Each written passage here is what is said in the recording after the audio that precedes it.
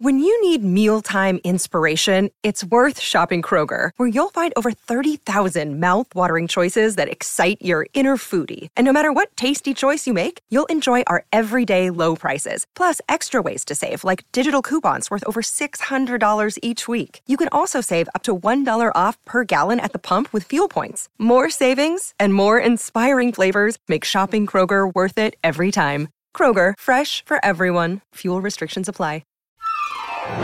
There are times this behavior seems almost pathological, the pattern of falsehoods. He's always in the moment, just sort of reacting and trying to get reactions. How loyal are you to the president? And that's how you're being judged. So if you have a more nuanced position, some will consider you, an infidel or a traitor.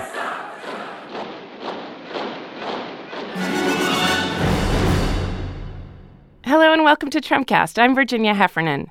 So, as you all probably know, or wait, you don't know, because who cares, but I dressed up like Natalia Veselnitskaya for Halloween. Nobody out trick-or-treating recognized me, except Paul Manafort, who was wearing prison stripes. He recognized me because, of course, we met at Trump Tower that time in June of 2016 when Don Jr. and Jared Kushner were also there to talk about repealing the Magnitsky Act. Anyway, I keep my eye on Natalia, and today, after denying she was an agent of the Russian government, she had her hand forced and admitted she's a full-on informant, that's what she said, and has been since 2013. 2013, I swear that sounds familiar. Miss Universe, Trump in Moscow, something about that glamorous Muscovite hotel that showers its guests in splendor. Now, remember, Veselnitskaya met with Glenn Simpson the day after the Trump Tower meeting on a separate issue. This one had to do with Trumpcast frequent guest Bill Browder and the whole Prevezon case. He was a witness for the prosecution, and Veselnitskaya and her overlords in Moscow were determined to discredit him. But he was also an exponent for the Magnitsky Act, which is what Natalia Veselnitskaya met with the Trump campaign in order to ask them to work on repealing with her. But what if Veselnitskaya was meeting with Glenn Simpson for another reason, not just the Prevezon case? What if she, like Simpson, was playing both sides of the street? What I'm saying is, what if she had helped inform the Steele dossier and had planned in her meeting with the Trump campaign officials to both kind of give them a carrot that she had dirt on Hillary Clinton, but also imply she had a stick that she had dirt on Donald Trump? It's just a theory. It's just a thought. It's just wanton speculation, but it's something to think about. So coming up, we'll be talking about none of this. Instead, we'll be talking to the New York Times' brilliant Amy Chozick about her new book, Chasing Hillary. But first, it's been a little over a week since Comey's new book came out, and the RNC still can't find the right website to discredit him.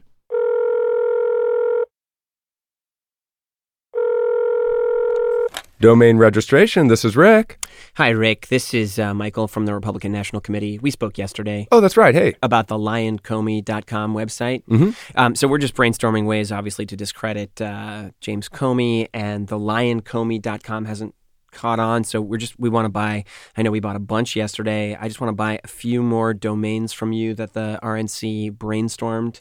So just whenever you're ready, I'm just going to... Yeah, I have the list of ones you already bought, and I'm going to just add all the new ones to it, and they'll all just be together here. Okay, and we've brainstormed a bunch, so just let me know if any of these are repeats of what we already have. But okay. Can we do, and these are all one word, ComeyAtMeBro.com, mm-hmm. Comey-more-like-phony.com. Okay. Comey is a big fat liar, all one word there, .com. Comey-Pantsonfire.com. Okay, I think that's one we got yesterday. Oh, okay. Can you read me what we had yesterday? Yeah, we have SlimyComey.com, Great. SlimerComey.com, Great. 6'8oflies.com, handwritten notes are for liars.com, don'ttrustmemos.com, a higher loyalty, but higher like highandrugs.com. I like that one. There's a few at the bottom here that they added last minute. Loyalty pledge, schmoyaltypledge.com. I like that. Did you get dumbcomey.com, Comey is bad, all one word.com, comeylied.com, benedictcomey.com. Mm-hmm. If you see Comey, say Comey.com. Comey is as Comey does, and he does bad stuff, all one word.com. Mm-hmm. Not a lion, Comey.com. So we have lion, Lyin, Comey, and there's some confusion. Can you just do not a Lion, Comey.com. Comey is as bad as Hillary.com. Comey is worse than Hillary.com. Comey equals McCabe.com. Comey is dumb.com. Comey don't play that.com. Comey does play that.com. Of course, depends what that is there. No one likes Comey.com. And Comey is just like the chorus of The Boxer by Simon and Garfunkel.com. Got that. Do you think people will get that? Because it's lie, lie, lie, lie, lie, lie, lie, lie, lie, lie. I think so, because you also got lie.com, and it redirects to the other one. Great. Yeah. And you also, don't forget, you also got Comey Island, where the rides are lies.com, Ice Cream Comey, where the cone has a hole so it leaks all the time.com. Do you think that one is too long? It didn't fit on a page, but honestly, I think it's okay. And all these redirect to the same place, right? They all That's do. great. Yeah. Leaky Liar, Potato Leak, Soup of Lies. They all go to the same page. That's great. All right. Thank you so much. And you can send us a bill. We'll probably have more tomorrow. Okay, great.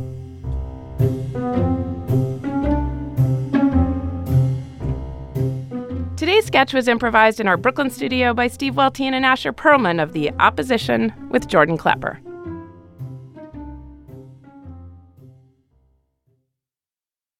Amy Chozick is a writer at The New York Times. Her new book is Chasing Hillary. Amy, thanks for taking the time to join me today. Thanks so much for having me. So you're catching me in kind of a bad mood, which I just told you, because for the last couple of weeks, we've been doing this kind of low-level prosecution on Trumpcast.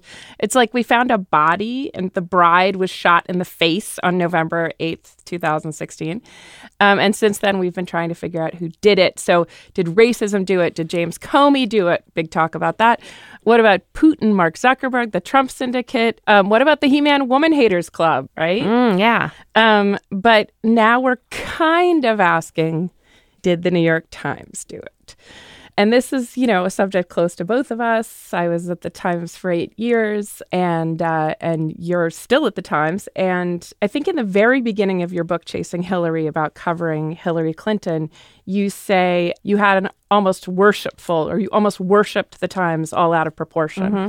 Let's talk for 1 second about Times worship and what that feels like, because I think that to the, critics, at least the critics of the Times on Twitter, they imagine that there's a cult-like feeling there. The chip was implanted. The chip was implanted, and that we can't say a word against it. I did a panel with Jill Abramson, the former executive editor, and even she, who had a rough exit from the Times, is hesitant to say anything publicly against it. So let's talk about that weird omerta, without at the same time violating the omerta, while showing that we understand critics of the Times, like with our great largesse. Right. I mean, my Times worship, and I have a chapter in the book about how much I struggled to get into journalism. I moved to New York from Texas with no job, no apartment, stack of clips from the Daily Texan, and I was literally dropping them off at publications that I wanted to work for, and it was... You sound like the global elite to me. It was humiliating. And actually, one of my biggest humiliations was at the Times. I went to the old Times building.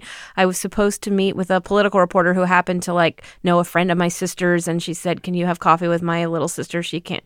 And I wore a suit that I got at the outlet mall. Always wore a suit in the beginning. I did too. I wore a suit, and I had my clips in a trapper keeper, a leather trapper of course. keeper. And was one of your skills Microsoft Word? Mine was. Oh, completely. HTML sometimes. Proficient in Spanish. Yes. And I waited and waited and waited, Oops. and she never showed.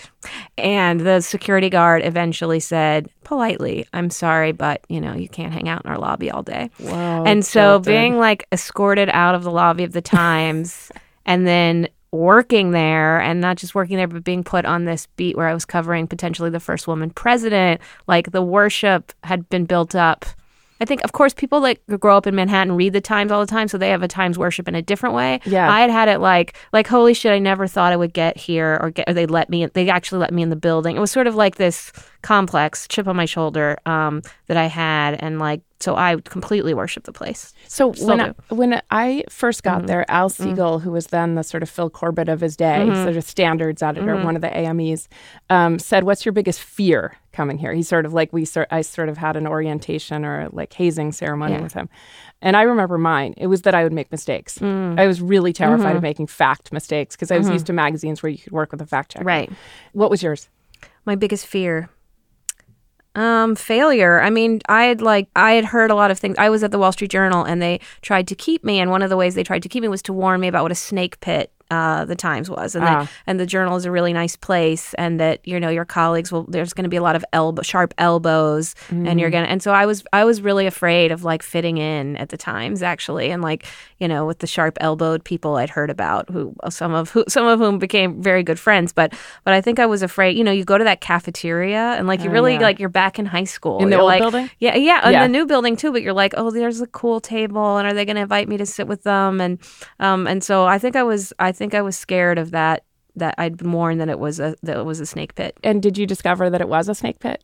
No, I mean, I didn't. I obviously really competitive, but and there's like everyone's fighting to get on the front. I have in the book, it's like, as much as we talk about digital first, the 6 most beautiful words in the English language are, they want it for the front. I guess that's 5 words. They want it for So page. The front. 6. The front page, above the fold, preferably. Yes. So yeah, I mean, like there was definitely competition, but I made really good friends there. I mean, I would say something of my worship was that I really, really liked the hardcore news, I'm going to say news people, but newsmen mostly, who had come up as clerks and also had institutional memory. I loved that stuff, and I loved some of the old-fashioned part of it. And then I loved that there's no way that you know a tiny fraction of what the Times knows, because you have people whose beat is ISIS. You have someone who knows every single thing about City Hall and every assistant mayor from 1920 and whatever. And so it just seems like this incredible resource.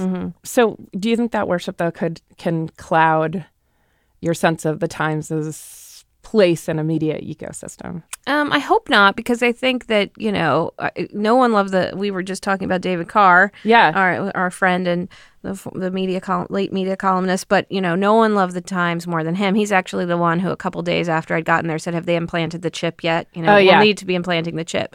And no one loved it more than him. And he also was really hard on the Times when he thought that we made mistakes, because he thought that was ultimately good for the paper, that readers crave self-reflection, and he knew he could be a critic as well as a worshiper. So your book is, we talked on this show about James Comey's book. You and I were just talking about a little bit. James Comey is like Comey agonistes in his book. He's so morally serious. And in telling the story of his life, it's the story of like moral crucible after moral crucible. It's like he gets teased in school, he loses a child. Wow. Each time it's an opportunity for him to like reevaluate his first principles. And all of that goes into informing how seriously he took the 2016 election and his mildly nauseating role in it. You are also quite self-reflective. So in this book, but I think I said to you before we started, where he has tragedy, you have something like irony. It's very funny and a lot of memoir, and it's not just a chunk of prose stuff. Oh, I'm glad. I'm glad. Some right-wing website called it fear and self-loathing on the campaign trail. Well, that's the other thing is I don't know that there's like as much hair. I know you like took some grief for apologizing too much, and I think don't apologize so much is probably second only to smile more as far as something like a mansplainer can tell me. Right up there. But apologize all you want. Let's talk about the memoir component of the book. So, for instance, you connected onto Hillary. You started having dreams about her. Oh, yeah. And what was that like? You know? I mean, we all the girls in her press corps who covered her for so long would dream about. We would share our Hillary dreams. I mean, I would wake up and I'd tell my husband, and he'd be like, he's Irish, he'd be like, for fuck's sake, Amy, like, enough with the Hillary dreams, you know. But like, we would have. I mean, so I had all this anxiety. It's a thread in the book that of having a baby. Right, you know, I was 34 when Jill Abramson put me on the beat in 2013, and it was like, but I can't have a baby now. I want to cover this, possibly the first woman president, for the paper of record, and so I had all this anxiety. So like Hillary and I, in some of my dreams, would be like, I think the like fertility anxiety would mix with the campaign anxiety, and we were like, in one of the dreams I explained in the book, we were like shopping at a Zara. I think it was either a Zara or a Mango. It was in Spain, and in Spain you said, but whether it was a Zara or a Mango, it was in Spain, right? It was in Spain, and we were like chatting from underneath the the dressing room door, and I was like, these pants are my size and they won't fit, and Hillary kept telling me I'm pregnant, and I was like, I'm not pregnant, I'm just fat from being on the campaign trail, and we had this like back and forth. But it's really sad. I mean, the more Hillary ignored me on the campaign trail, the more of like an imperial hold she had on my brain, and I would have these dreams. Oh, it was really sad that after the election, I had this dream that we were like riding in a press van to a Trump rally with Justin Trudeau between us. Hillary really likes handsome men. That's one of the threads in the book. We were like knee to knee in this press van with Justin Trudeau between us. What was he like? He was so handsome. When your dreams, so handsome, so handsome. So, and then also you said this thing that I can't forget, which is that you used to get blowouts, on a regular basis, which I think people think of as extra basic and glossy and, elite. But in fact, at least the way I do it is just a way to never wash your hair. Oh, yeah. It's been a while for me with this one. Yeah. All right, good. Stretching it out for it looks beautiful. Dry shampoo. For listeners at home. Yeah. But then you were worried about getting blowouts lest she not recognize your curly hair. Yeah, I mean, like, I have extremely curly hair and like this mane of curls that like, and when you're looking at like 50 reporters staring at you in a scrum, like I feel like my hair did stand out. And whenever I had a blowout, I mean, she didn't do a ton of press conferences, but there were a few times where like I felt like I wasn't seen in the press scrum. Okay, she didn't have a ton of press conferences. No. You probably know That's an understatement. You probably know where I'm going with this, though. The UN press conference? No. Oh. The time you told Donald Trump that she didn't have a lot of press conferences. What happened? That was a mistake. Well, Trump called me. He had heard that I watched 8 seasons of The Apprentice. Oh, yeah, me too. Yeah, okay, good. Because not a lot of political reporters I know are really watching The Apprentice. You know, David Carr, big fan of The Apprentice. Big fan. Yep. And I was like, the country thinks he's this character that I think if you didn't watch, you were like, all those bankruptcies, what are you talking about? Right. You know, if you're like a New Yorker. What? So the He's New Yorker, very important. He sits at a huge desk. He determines your career. He has a helicopter.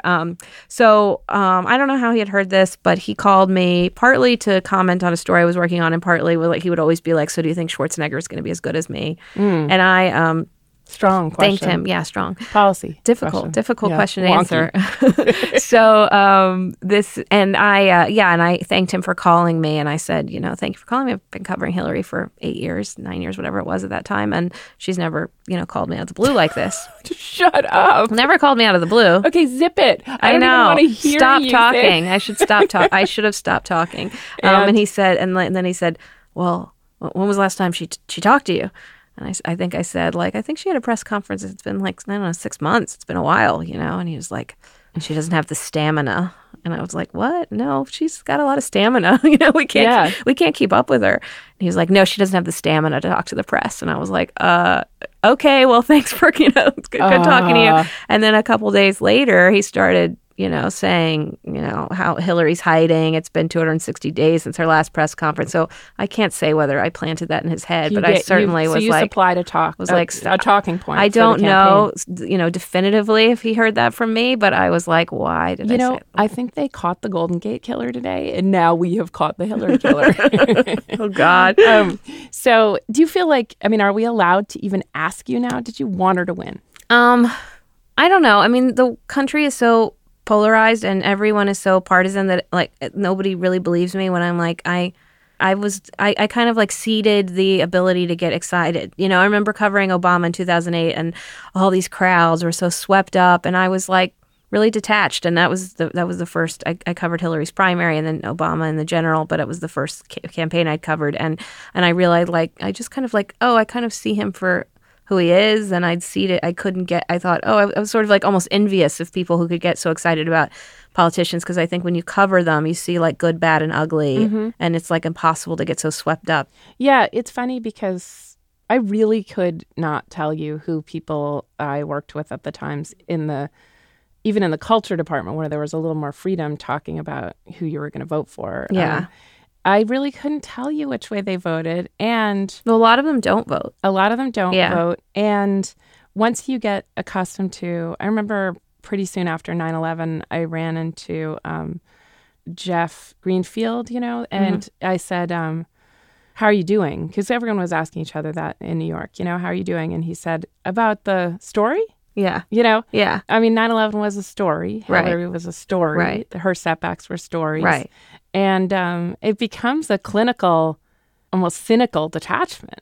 Yeah, I would say, yeah. I mean, I was, people asked me, like, how did you feel at the Javits Center? And I was like, what are you talking about? I just was thinking about the TikTok of how she lost, and we got to get that in the paper, and I've got to get into the concession speech. They're only letting 10 reporters in. Like, I was just in, like, news mode. Yeah. And people don't believe that because you're surrounded by people like bawling, and also my life had like suddenly like, oh, we're not moving to Washington, like you're like, but I was just in like write the story mode, Yeah. Trumpcast was in we still have jobs mode. The other thing is, back to the apologizing, and then I want to get into the apology that you issue in the book. Yeah. Michael Wolff made a bunch of just fact mistakes. I mean, stuff that your checker would have caught in a heartbeat. He didn't have to he didn't say anything about them. Yeah. And it's so funny. One of my friends was like, you just pretend you have a penis through this thing. You just pretend you have a penis. I'm How's like, it going? Okay. with your new baby. Yeah, exactly. Yeah. So the apology. James Comey, I'm trying to think if he said, I'm sorry. Not exactly, but he certainly is, has all kinds of worries about his role in the election. And Mark Zuckerberg has said those golden words that everyone seemed to crave from him, I'm sorry. And Hillary herself has apologized for faults and flaws in her campaign. She was pretty emphatic about, I really liked working with all, my campaign was great. The mistakes were mine. And she even owns up to character flaws. You take your own very Amy Chozick approach, where you almost exaggerate your culpability in the chapter memorably called, I want to be sure I get it right, How I Became an Unwitting Agent of Russian Intelligence. So how did you come to write that chapter and that sentence? Right. I mean, this was something... I was writing the F Train to the newsroom. Yeah. I didn't have a new assignment yet. I was like in the post-election fog, like a lot of us were. And I'm reading this Pulitzer-winning story from our Washington bureau explaining how the Russians had pulled off the perfect hack on the DNC and Podesta's emails designed to weaken our democracy and elect Donald Trump. So I'm reading, I'm like engrossed in this story, this TikTok, and I get to this paragraph that says, turning the media, including the Times, who covered the leaked emails, into de facto instruments of Russian intelligence. And that line just like, even reading it now, I like get the chills because it really stopped me in my tracks of like, oh, wow, I was a de facto instrument of Russian intelligence. And that was the thing that stood with me the most of like looking back on coverage. And I don't think there's like an easy answer. It's not like, oh, we shouldn't have covered the hacked emails. It's not that. It's just that like this is going to keep happening. We know that a foreign adversary will do this again probably in 2018, 2020. And so I feel like there are a lot of, journalistic ethical questions about how to handle these stolen dumps of documents, what's really newsworthy, what informs the public. And we should have those discussions for sure. I mean, I found that to be an incredibly powerful chapter. And, I said to you before we turned the mics on that Joey Ito runs the Media Lab at MIT and is on the board of the New York Times, told me the New York Times used to cover pawns of bad actors. Now they had become pawns of bad actors. That what did he say? They got played. Everyone got played. And speaking as a board member, so he's, part of that too. He also has this wonderfully cold technical way of discussing everything that I find interesting. I mean, it's as though he's not leveling a criticism exactly as much as observing a reality.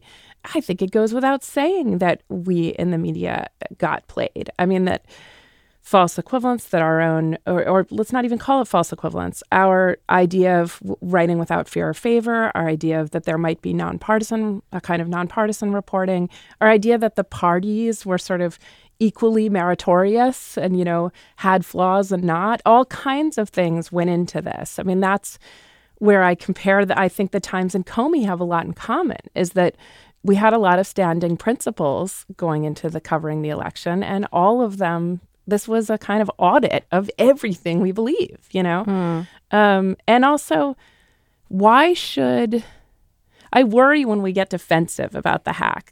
I've said this on the show, I passed on misinformation, disinformation about Antifa once. And, looking back at it, it was something the bots were pushing, and it was something, it was false equivalence between neo-Nazis and Antifa, made it both seem like they were violent radicals. And I bought it, I just didn't kick the tires of it. But, I just have to say that, And I have a sinking feeling, more than Comey's mild nausea, when I think about that. Yeah. And I'm sure you felt something of the same thing. Yeah, I think that's similar. I think it's similar to what I felt when I read that sentence. But I also think I don't have an easy answer. I mean, I think people have only read the excerpt and misinterpreted my argument as we shouldn't have covered information that's pertinent to voters. And that's not what I'm saying. I'm just saying these are important ethical journalistic questions that should be discussed and debated. And maybe the answer, I don't know the exact answer, but certainly we didn't know as much as we know now during the campaign. And, the more we know about a source's motivations and the more transparent we can be. Well, what about the NSA warning? Because you did know something about. Right. The NSA had said that the Russian hack the Russians were behind the DNC hack. And that they were were going to use the media to get them out there, and actually said,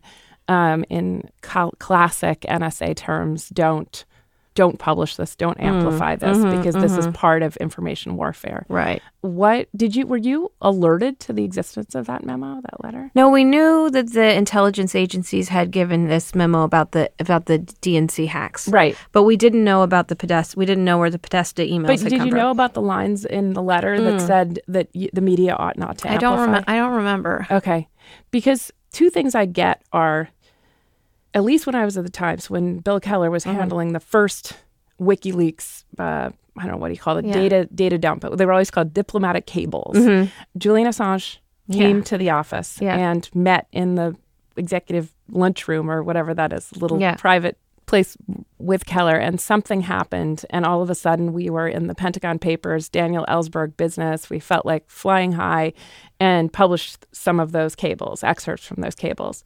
Obviously, Assange was in a different position. He wasn't, as we now understand it, on the payroll of Russia. But that was and yes, we were warned. He was warned. The paper was warned that this would cost American lives. It's the NSA's job always to say media loose lips and there's leaks everywhere, and this is all making it so the Pentagon can't do its job. And it's following Ellsberg and everyone else before him. It's our job to say, fuck you. We don't care. So that I got. Define the NSA, especially on a WikiLeaks issue, I got. Second thing that I also understood is the sources are not always, people of sterling character. They almost never are, in fact. Yeah. And the same way that, you could trust Christopher Steele, even though he was circuitously paid by the Democrats, that the sources are never squeaky clean. Yeah. They're another drug dealer, or they're whatever. So just because it was a Russian source, that's no reason not to use it. Right. If the information is good and it was indeed hacked DNC emails, it wasn't a fraud. If the NSA had given you a warning, also no reason not to publish, in the ethic of the Times, in the ethic of the New York Times. And they always exaggerate how much danger this is going to do. So that strongly worded part of this is warfare. But the thing that really does feel like it must weigh on people is imagining that they're instruments of a propaganda campaign by anyone. Right. That just, I don't know, that just feels like emasculating to me, you know? Right. Yeah, I think it's not so much a question, like, sources are often unseemly. When you pull back the curtain, these sources all have motivations, and that's why you have to confirm everything and obviously report it on your own. But yes, the idea that we're kind of, I think it was the unwitting, you know? Yeah. I think if you know what you know and you make those informed decisions, and certainly there were conversations, happening above my pay grade that I wasn't privy to in the decision to cover these emails. So I'm only speaking for myself and my own coverage, and like looking back, I'm like, ugh, I was an unwitting agent. Yeah. Well, you may have. I'm like worried now for you using unwitting, because that's a very Mueller word. I think you may remember that he says right. Unwitting and unwitting co-conspirators in a conspiracy. Stateside co-conspirators in a conspiracy to defraud the United States. That's what he said existed. Oh, wow. You're definitely unknowing? Not facing indictment. Can I say unknowing? You might say unknowing, and also switch from agent to maybe asset or tool or something. Asset sounds cool. That sounds like the Americans or something. Exactly. But yeah, I don't think. I think your scrupulousness on this and honesty is really admirable, and makes what's already a compulsively readable book still more interesting. Oh, thanks. I mean, I knew I couldn't write a memoir and be like, everything we did was perfect. Thank you. It was all great. Thank you so much for not doing that and for being here, Amy. Thanks for having me.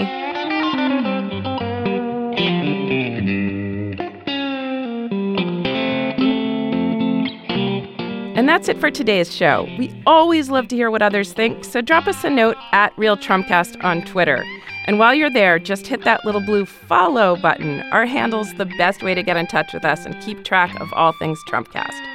Trumpcast is produced by Jason DeLeon. Special thanks to Steve Welteen and Asher Perlman, who keep bringing the laughs on Trumpcast. And until next week, I'm Virginia Heffernan. Thanks for listening to Trumpcast.